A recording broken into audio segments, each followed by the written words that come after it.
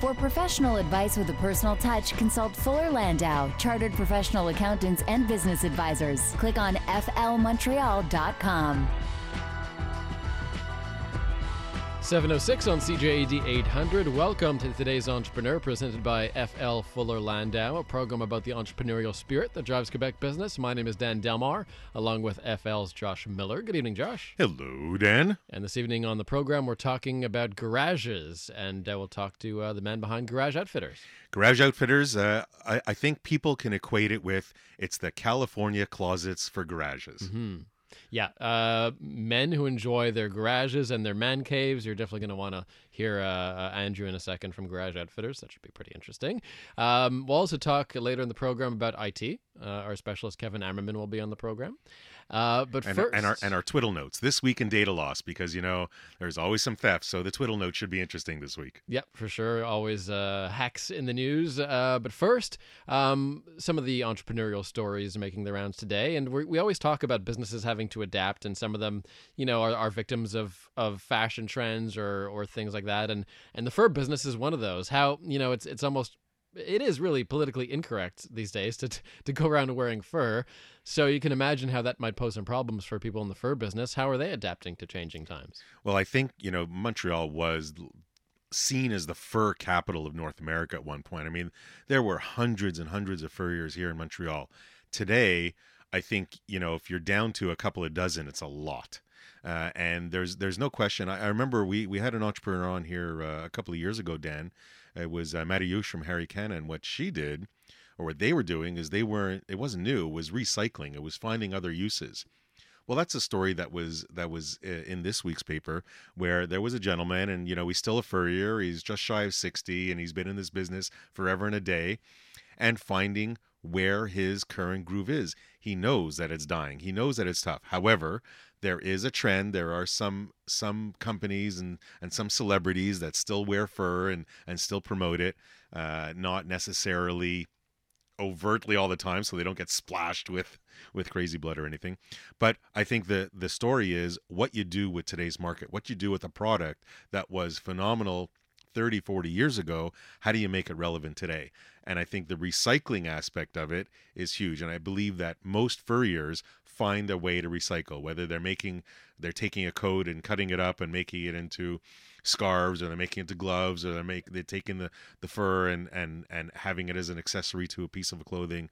I think that's where the entrepreneurs that are a little more avant-garde, the ones that want to reinvent themselves, they're finding better uses. But it's not easy. This story reminds us of a company that we profiled actually on today's Entrepreneur a couple of years ago, Revels, a Montreal-based company, finding some success in China and some R&D success in China, really. This is Revels. So this is earbuds, essentially earbuds molded to your ear. Everybody says an inner ear is kind of like a fingerprint. There's no two that are alike.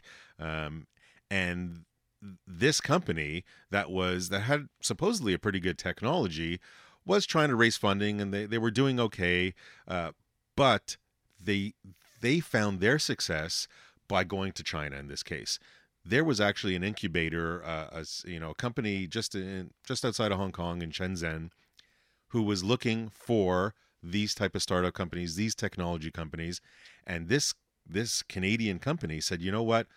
Let's reach out. Let's apply to this. You know, Dan, we've always said apply to different, to win different contests or different programs.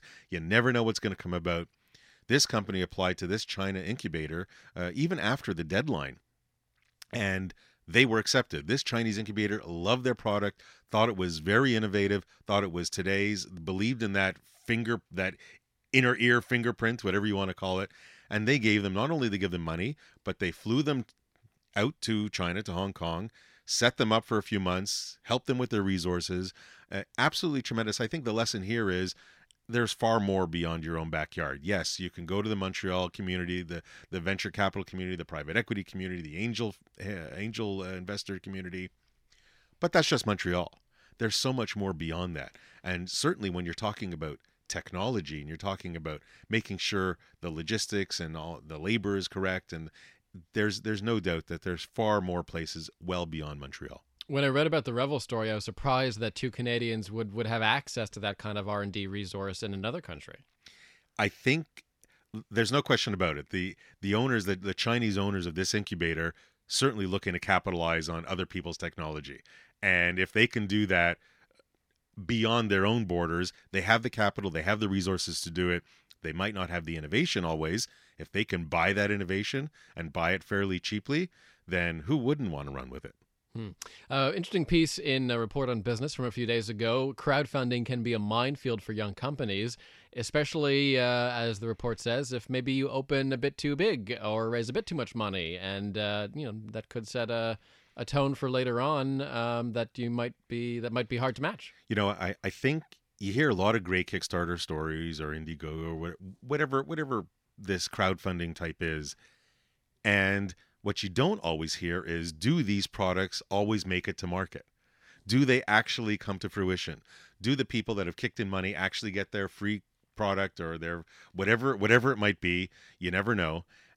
The lesson or the story that's in this article is about knowing when to go to that crowdfunding market. If you go too soon, but your logistics aren't properly, or you have a great prototype, but you haven't figured out how to mass produce it, you really could fall flat on your face. So what could turn out to be a great Kickstarter type story, a great crowdfunding type story, might just fall flat if you can't meet the desires, the demands, the expectations of the people that have funded you. And it's one thing to make a prototype. It's another thing to go mass produce it, and to mass produce it 15,000 miles away. There's no question there are certain challenges, and then there's the logistics, of course. If you can get that set up to begin with, or a little bit more realistic to begin with, then you make your crowdfunding opportunity so much more appealing to the world. And I think some people go to crowdfunding a little bit too early, and then the danger is falling flat on your face when you can't deliver. This story also from Report on Business. Obviously, we had a pretty warm winter, and that poses some problems for those that are in seasonal businesses. If you're relying on the cold, or maybe on the other side, the heat, what should entrepreneurs keep in mind if they are so heavily reliant on the weather and stuff out of their control? I think the question is, how quickly can you react? How nimble is your business? How much can you turn on a dime? And how much can you think ahead? There's a lot of entrepreneurs that are a little stuck in their ways, but there's many, and we've spoken to a lot on the show, Dan, that really do have some vision and some future, and do keep their finger on the pulse of what's coming. And if you see that it's a warm winter, and you can certainly look ahead, whether it's a farmer's almanac for whatever you believe in, but if you can plan ahead and say, hey, you know what, it might not work out this winter, or do I adjust so that I have, different MOQs, minimum order quantities? Do I adjust so that I have a little more basic so I know that I can keep it for next season? Do I adjust so that I maybe alter my merchandising because it's going to be a little bit thinner coats are needed instead of heavier coats, and particularly in warm weather? I think it's the entrepreneur that really has to keep their eyes open constantly. You sit down and you rest on your laurels for just a moment, and you can be totally dead in the water. And finally, as of around now, actually, the U.S. duty-free limit for web purchases is now 40 times higher than Canada's. So the duty-free limit for Canada, if you want to buy from the U.S., is $20. If you want to buy something online from the U.S. and bring it over, it's great. It's $20. It used to be, if the U.S. was buying from Canada, it used to be they had a $200 limit before duty was applied. Now it's an $800 limit. So there's good and bad to this, of course. Naturally, from an e-tailer, if you will, it's great because the dollar works in their favor. You Americans are buying, send it out. They don't have to pay as much duty. They can be cheaper. I think that's fantastic. From the other side, from the retailers that are say, hey, that means that Americans don't have to actually physically shop more here. They don't have to come across the border. There could be a lot more competition for certain areas. So you have competing factors. Overall, I don't think it's a bad thing. I think it's ultimately where we're heading to some degree, that there has to be some stimulus, for the economy. And I think that's it's a good thing in the end. We'll talk about the garage of your dreams with Garage Outfitters in a moment. Andrew from that organization coming up on today's Entrepreneur.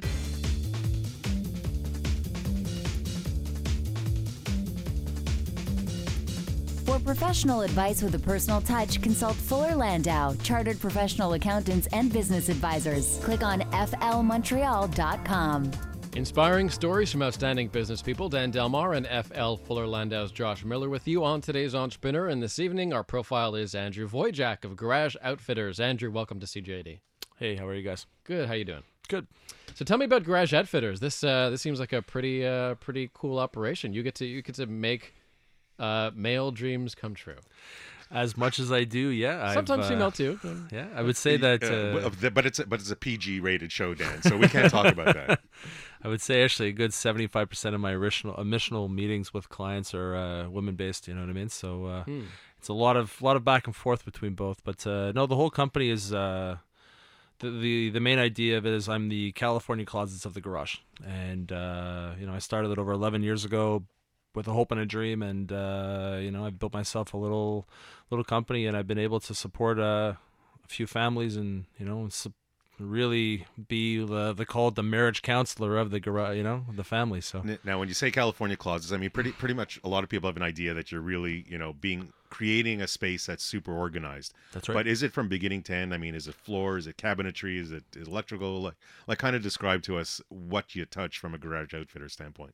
We specialize in finishing. So where I do help out with is from the initial, hey, I've got a completely empty room, or it's completely full and I've got to help out with the creatives, to, hey, I've got to add new lighting, heating, insulation, to busting out the floors, concrete floors that is, and redoing it from scratch. So I'm literally your, if you want to call it your, generic one-stop shop for the garage, but I do everything. And a lot of times we work with a core group of guys that give us the help to really fulfill people's dreams at as much as we can and as speedy as possible, so that there isn't any kind of drag on. So now, what were you doing before this? Did you have a background in any construction or anything like that? Absolutely not. I was working at a advertising firm out in Montreal and just got out of Herzing Institute. And once again, like, hey, I'm a marketing degree guy, and whatever that meant. And I figured out sales was something I really enjoyed doing. I also enjoyed working with my hands. And as my guys know, I'm not the fastest at it, but I do have a passion of helping people. And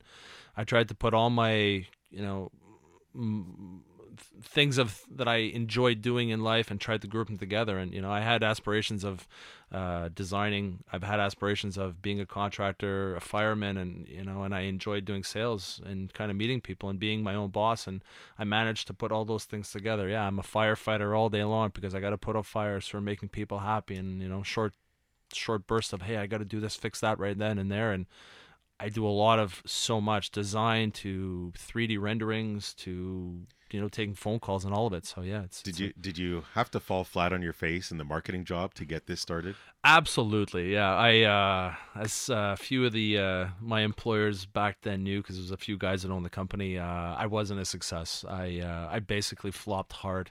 And thankfully, I was able to create myself a buffer prior to starting that company.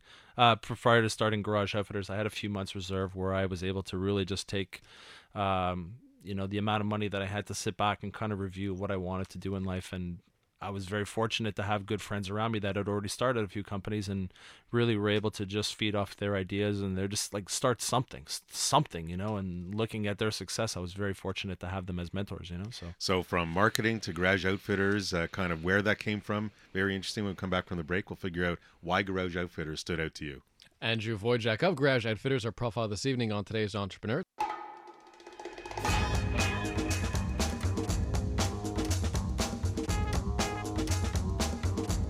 For professional advice with a personal touch, consult Fuller Landau, Chartered Professional Accountants and Business Advisors. Click on flmontreal.com. 7:25 on today's Entrepreneur. Our guest this evening is Andrew Wojtczak of Garage Outfitters. So you started out as a marketer. Andrew, what made you want to sort of do something more with your hands? I enjoyed creating things, and I really had a passion for just putting things together as a kid. I was always it was funny, looking back, and I was like 12, 13 years old. I was always playing in my father's garage, outlining things where the tools are supposed to go, and I kind of put everything back together, and I looked at it like, what's going to make me happy, and yeah, if I can do all the things that I really enjoy doing and wanted to do in the future, and I managed to get it all done. And yeah, the days are long. God knows how many people have waited for me for suppers, but so Garage Outfitters, was that something you created? Did you find it elsewhere? Like, where did that idea come from?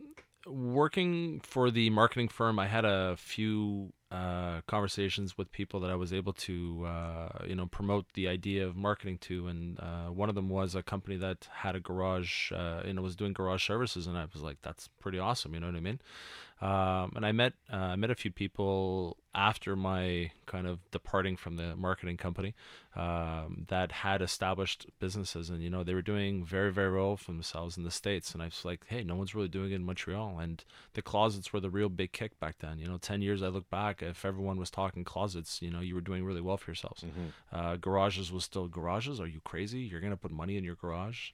And I guess it was only for, the more astute financial people that were able to do this kind of thing. But, we've made it so cost effective and easy to manage right now that anybody can do it. So it's true. I would think that if you're going to be spending, if you have disposable income, garage might not be the first thing you spend your money on. Yet it's an important aspect of the house, and it certainly areas, and there's people that have the money to spend it. So when you're starting out Garage Outfitters, and it's brand new and it's just yourself, but you need some capital to go in. I mean, you said you had a bit of a reserve, Yep. But how was your financing? Did you go to banks? Like, what was your experience there? Starting off, the banks weren't as helpful because, they said you have to have money to borrow money, and I was like, what? I got nothing to start a real company on.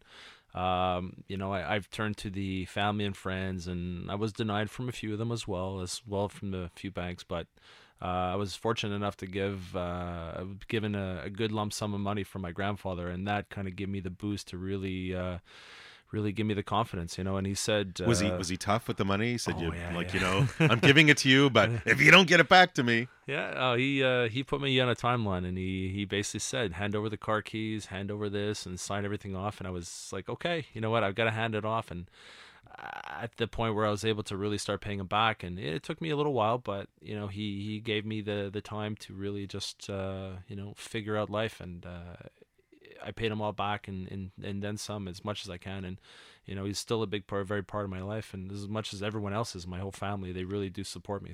So over the years, certainly the beginning, and certainly more now that your projects are quite numerous, cash flow has got to be something that you manage to learn over time, and I guess always keep your head above water. Was it difficult to learn? Is that something that it still is an ongoing experience? As a definition of an entrepreneur for me is someone who can pay for his mistakes and keep on going. And yeah, I've paid, and fortunately enough, I have a few good supporters in financial institutions that do trust me.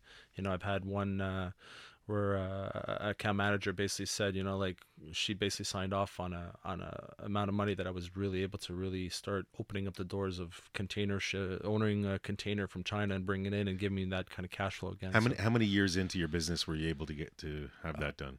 It was probably year 3. Being cutting any kind of ties from reality of, hey, I can make other money elsewhere, and I just really focused on it. For professional advice with a personal touch, consult Fuller Landau, Chartered Professional Accountants and Business Advisors. Click on flmontreal.com. 7:36 on today's Entrepreneur, a program about the entrepreneurial spirit that drives Quebec business. My name is Dan Delmar, along with FL Fuller Landau's Josh Miller, and our guest this evening is Andrew Wojtczak of Garage Outfitters. Pretty cool business that you started, Andrew. You basically soup up people's garages, and sounds like a lot of fun. Can you tell me about a couple of the projects that are the most memorable to you, the craziest garages you've designed? There was one we did out in Outremont for a guy that basically built his house around his garage. He had dug out as much as possible out of the ground and made himself various layers to park each car, and he had managed to put in a Lazy Susan because there was enough space, but he wanted to have that cool feature where his car was spinning, so at least he can watch it all the time. And that was pretty It's cool. like the old Batman. You drove in first, it spun around so you can actually drive out, so you don't have to back out. Yeah. Very cool. So, which of course, and right at the beginning of the program, you were saying how you flopped at the advertising, but marketing has got to play a huge role. I mean, you're starting out your business, and these cool places, I mean, word of mouth, there's no question that your work will speak for itself. But what did you do? Like, what kind of worked for you at the beginning or versus what's working for you now? Well, looking at the whole idea of my business, it's a very luxury-based business. So I had to look at companies that were successful in not necessarily my field, but where they're selling luxury goods, and a lot of the marketing ideas came from trial and tribute, and being very astute with my money as much as possible and trying to choose the right advertising medium. And I've been very fortunate to choose a lot of the right mediums that have given me the success I have today. A lot of the things now, when I first started, weren't available. The online presence now, if you don't have a good online website, to really showcase your goods and have that image installed in the client that you are a professional enterprise, you have to get image across right away, and then from there, it's a really big factor in your business right now. Do testimonials work for you, do you find? Absolutely. I think that, basic, word of mouth and having that kind of, on your website, if you go on Facebook and stuff like that, you'll be able to get a lot of good testimonies, and that does help, and you'll be able to get that kind of, hey, I've worked in your area, and a lot of the helps. So, is there anything that didn't work over time? Well, yeah. Lot. Pick one or two. Let other people learn from your mistakes. What I've done is, try to associate myself with the ultra high-end magazines, and putting myself in these high-end designer books that are costing an absorbent amount of money to be in a book, and you're being lost, and your message doesn't come across properly. What I've always done is try to stick to the rule of 3. If you try 3 times, then hopefully it'll work. And it hasn't always worked. You put hundreds and thousands of dollars into marketing and you pray that it works. But once again, if you meet a right client that understands your vision of what you're trying to offer them, and the word of mouth does get around, and you build yourself off that, and you keep on going with the marketing. You don't realize everything that happens, but you do realize that money has to be injected into advertising on a daily basis, and if you don't, you're kind of falling at the wayside. So now you came from a trade show today to do the show. Absolutely, yeah. What is your opinion of trade shows? Oh, trade shows are, for your business at least. My business, because I'm a very visual business, people have to see what I'm offering them. You can't just be told over a phone, hey, you got to buy this item because it's going to change your life. They really have to touch and feel your product. And having my showroom and having a mock-up showroom of what I do in trade shows really gets people to understand the quality. You know what I mean? I've always based myself, I'm not a Costco, I'm not a Reno Depot, I am not associating with those companies, but I offer a product that has a lot of quality to it. And, associating myself with, like, if you would, the California closets of companies, you're buying a luxury good, but you also want to be treated as much, you know what I mean? And with making sure that you get that quality and that customer service behind it. And that's where a lot of success comes from. So trade shows are good in your opinion? Exhausting maybe. Exhausting, absolutely. It burns you out, but I think it's definitely a positive in any business to be part of them. And, as much as they do hurt to spend the money on for X amount of time, it is definitely something that you will see value over a period of time. So if you're dealing with a luxury item and everything is pretty much custom, how do you find your pricing? And your pricing today, like versus when you first started out and not knowing it, how did you work out, and what was your strategy of finding your right price category? I started off with being a customer and calling a lot of U.S. companies and just picking their brains. And I wouldn't say that I did the false interviews of having people over my own parents' house, but a lot of it was based on just doing research, market research, finding out what guys that are successful doing. And it's been a lot of cold calls out to the States and saying, hey, I see you have a successful business, what works, and trying to speak to the owner. And my previous marketing background, I was always trying to chase the owner, so I had a little bit of experience on how to chase the person down with the right right answers that I would ask questions for, and it turned out really positive. So that was my beginning of it, and now, it's just experience in what market is accepting. You have to change your pricing. There's so many avenues out there, but it's a question of just keep advertising and focusing on your client and trying to make them happy. So. Speaking of making clients happy, you must deal with a lot of couples who might have competing visions of what their garage should look like. How do you settle that, especially when you're trying to push one side of the couple for a more expensive option? That's a delicate question, Dan. Yeah. I'd like to see you answer that question. I'm not mentioning any genders here. I'm just saying. Well, there's, what I find that in any good marriage, there's a lot of compromising, and you have to be respectful for both parties, And as I said, I do meet a lot of women that have an envisionment for their home, and yes, it is a couple decision, and I have to be respectful for both points. We do create a lot of custom walk-in type solutions for garages, and at the end of the day, yes, we try to appeal to both sexes, so there isn't really one design that wins over the other. But when I do my presentations, I'm on both sides, you know what I mean? And I can't be, hey, I've got this great idea that's going to work for you, but not for you, And most of the time, for whatever reason, a lot of matriarchs in the home will tend to give the garage up as their kind of, you can have it, honey, and make it yours. It's not always the case, but a lot of times it tends to be that. And most of the time it's, hey, okay, put stainless steel here, do some red cabinets there, do the floor this way, and they're just like, carte blanche, honey, you've given me the house, you know what I mean? So you're talking about the different type of materials. I would imagine, you've been doing this 10, 11 years. Technology and the types of materials that you can use and you do use, has that changed drastically? If you have to kind of update it, certainly the design aspect, I'm sure, has helped greatly. What about on the material side?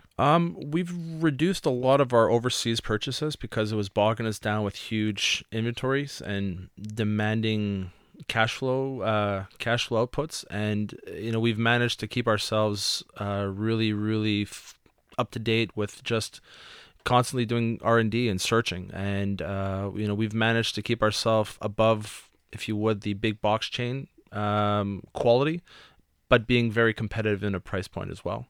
And it is a question of constantly doing research. I've had countless arguments with suppliers and just trying to adapt a product to make it the way I feel would be the best for a client and well received. And a lot of it's worked and a lot of it hasn't, but you try to adapt and you adapt and you adapt and you constantly just look for the next best thing, but you kind of want to make a client happy with what you're giving them, and you have to constantly put that effort into it. And if you're not revamping yourself on a 6 months period, you're the old dinosaur, So, and certainly with a number of technology changes in any business, yours too, with the type of materials and the software, it's you really got to stay on top of it to give that best product. You're giving a luxury product, so you got to stay on top of it. Technology is huge, and speaking of technology, Dan, that's where we're heading to next. Yes, Kevin Ammerman, IT specialist at Fuller Landau, will join us next. We'll also talk about Twiddle, this week in data loss, and Andrew Wojtczak of Garage Outfitters will offer up his one piece of advice for today's entrepreneur. For professional advice with a personal touch, consult Fuller Landau, chartered professional accountants and business advisors. Click on flmontreal.com. 7:49 on today's Entrepreneur, inspiring stories from outstanding business people. Dan Delmar and FL's Josh Miller with you. We'll have Andrew Wojtczak of Garage Outfitters, one piece of advice for today's Entrepreneur on the way. But first, we welcome back Kevin Ammerman, IT consultant at Fuller Landau. Welcome back, Kevin. Thank you. And so, Josh, we'll start with IT issues and data loss. Twiddle, this week in data loss. We could probably do this almost every week. It's kind of scary what kind of information gets stolen, but Kev, what's the latest in our Twiddle notes? It goes on and on. There's one of the big ones is the IRS. This is sort of the ghost of last year's IRS breach. So last year, hackers managed to sort of exploit the system and submit people's tax returns on their behalf and collect the checks and then disappear before the actual taxpayers had the chance to do it themselves. And the IRS stepped in and they took they made some moves to try and protect these people. set them up with credit monitoring and things like this.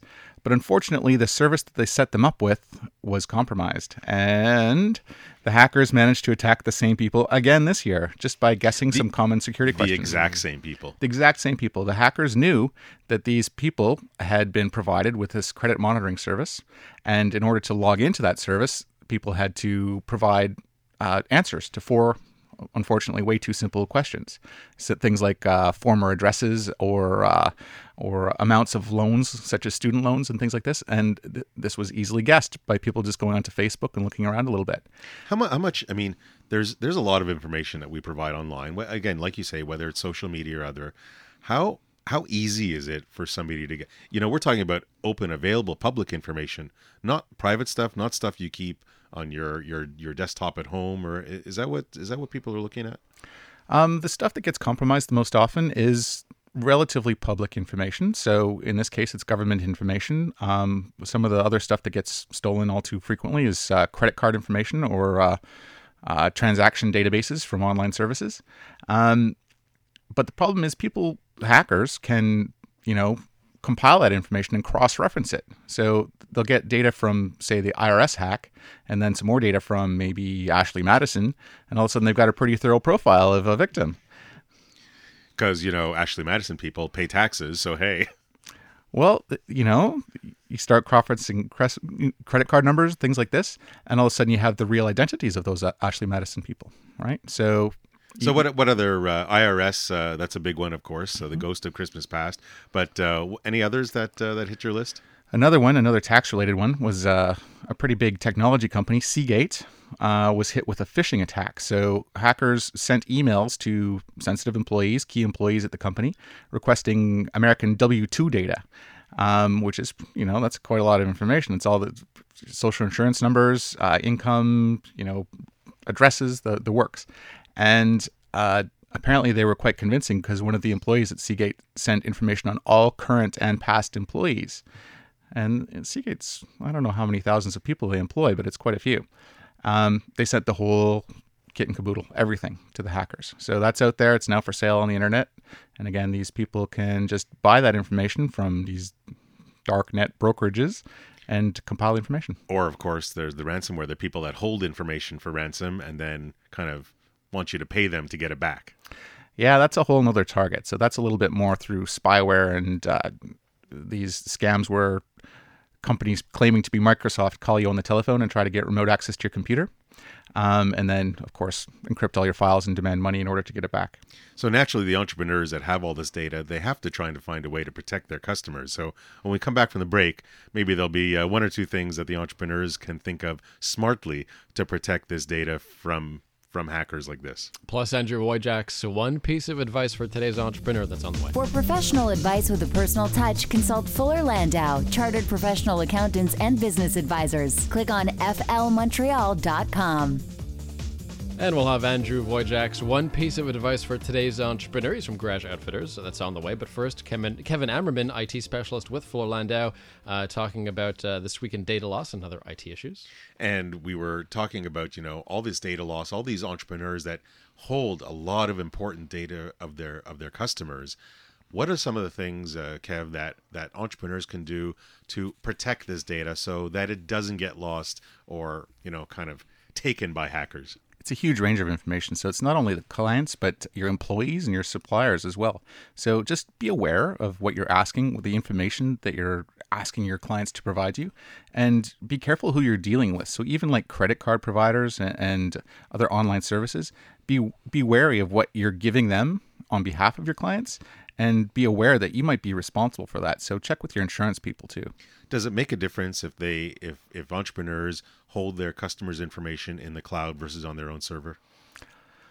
Probably not too much. We get a lot of questions about that, mostly in terms of jurisdiction. So if it's stored in the States versus Canada. But honestly, there haven't been a lot of lawsuits go down yet that really answer that question very nicely. Because you can find ways to protect your data regardless where it's stored. Exactly. So by encrypting it properly and, safeguarding it the right way, you get around those problems to a degree. And certainly backing up information, testing your backups to make sure it's the correct information, updated information. I guess there's a almost a whole policy manual that you could create or follow. That doing good backups will really help you in the events of those ransomware kind of schemes. Would you say it's almost required to have that disaster recovery plan, or part of your disaster plan is what happens if? 100%. You got to have scenarios. You got to run through not only what happens if your laptop gets stolen, or if your building catches fire, or if your client's building catches fire. You've got to take all those things into account and think of ways to deal with it. It's there's no question there's a ton of things to think of, and it's as technology gets even faster and stronger, who knows what's coming next. Thanks very much, Kevin. Lots of things to think about and to deal with. And as we come up to the last moment of the show, as we do every week, we'll look at Andrew Wojtczak of Garage Outfitters and ask you, Andrew, what would be your one piece of advice for today's entrepreneur? I think know your limits, make sure that you understand what you can deliver, and trying to set realistic expectations on your staff, making sure that you can fulfill on your word. And every entrepreneur has the goal of serving as many people, and the hope one day that everything is going to become amazing financially. But you know what? Take your time, figure it out. There's no secret to success. It's hard work and perseverance, and the rest will come in. You know, I was always told 5-star service, 5-star product, and money will be a byproduct. And if you follow those key little details, you're set for life, you know. And just make sure you surround yourself with a great family and friends, and cherish them, because at the end of the day, you have to make money, and that's part of it. But take your time and just really focus on your family and make sure that you're happy. So. Great many words of advice. Dan, my quick takeaway is, you know, so many entrepreneurs are great at what they know. They don't always deal so well with what they don't know. What Andrew is saying is perfectly true. Know your limits, know what you can't do, and deal with it accordingly. Don't pretend to be all things to all people. Thanks, Andrew Wojtczak of Garage Outfitters, for stopping by the program this evening, and to Kevin Ammerman, IT specialist at Fuller Landau. We're back in next week, actually, next Monday night at 7 here for today's Entrepreneur. The Exchange with Dan Spector is next. Have a good night.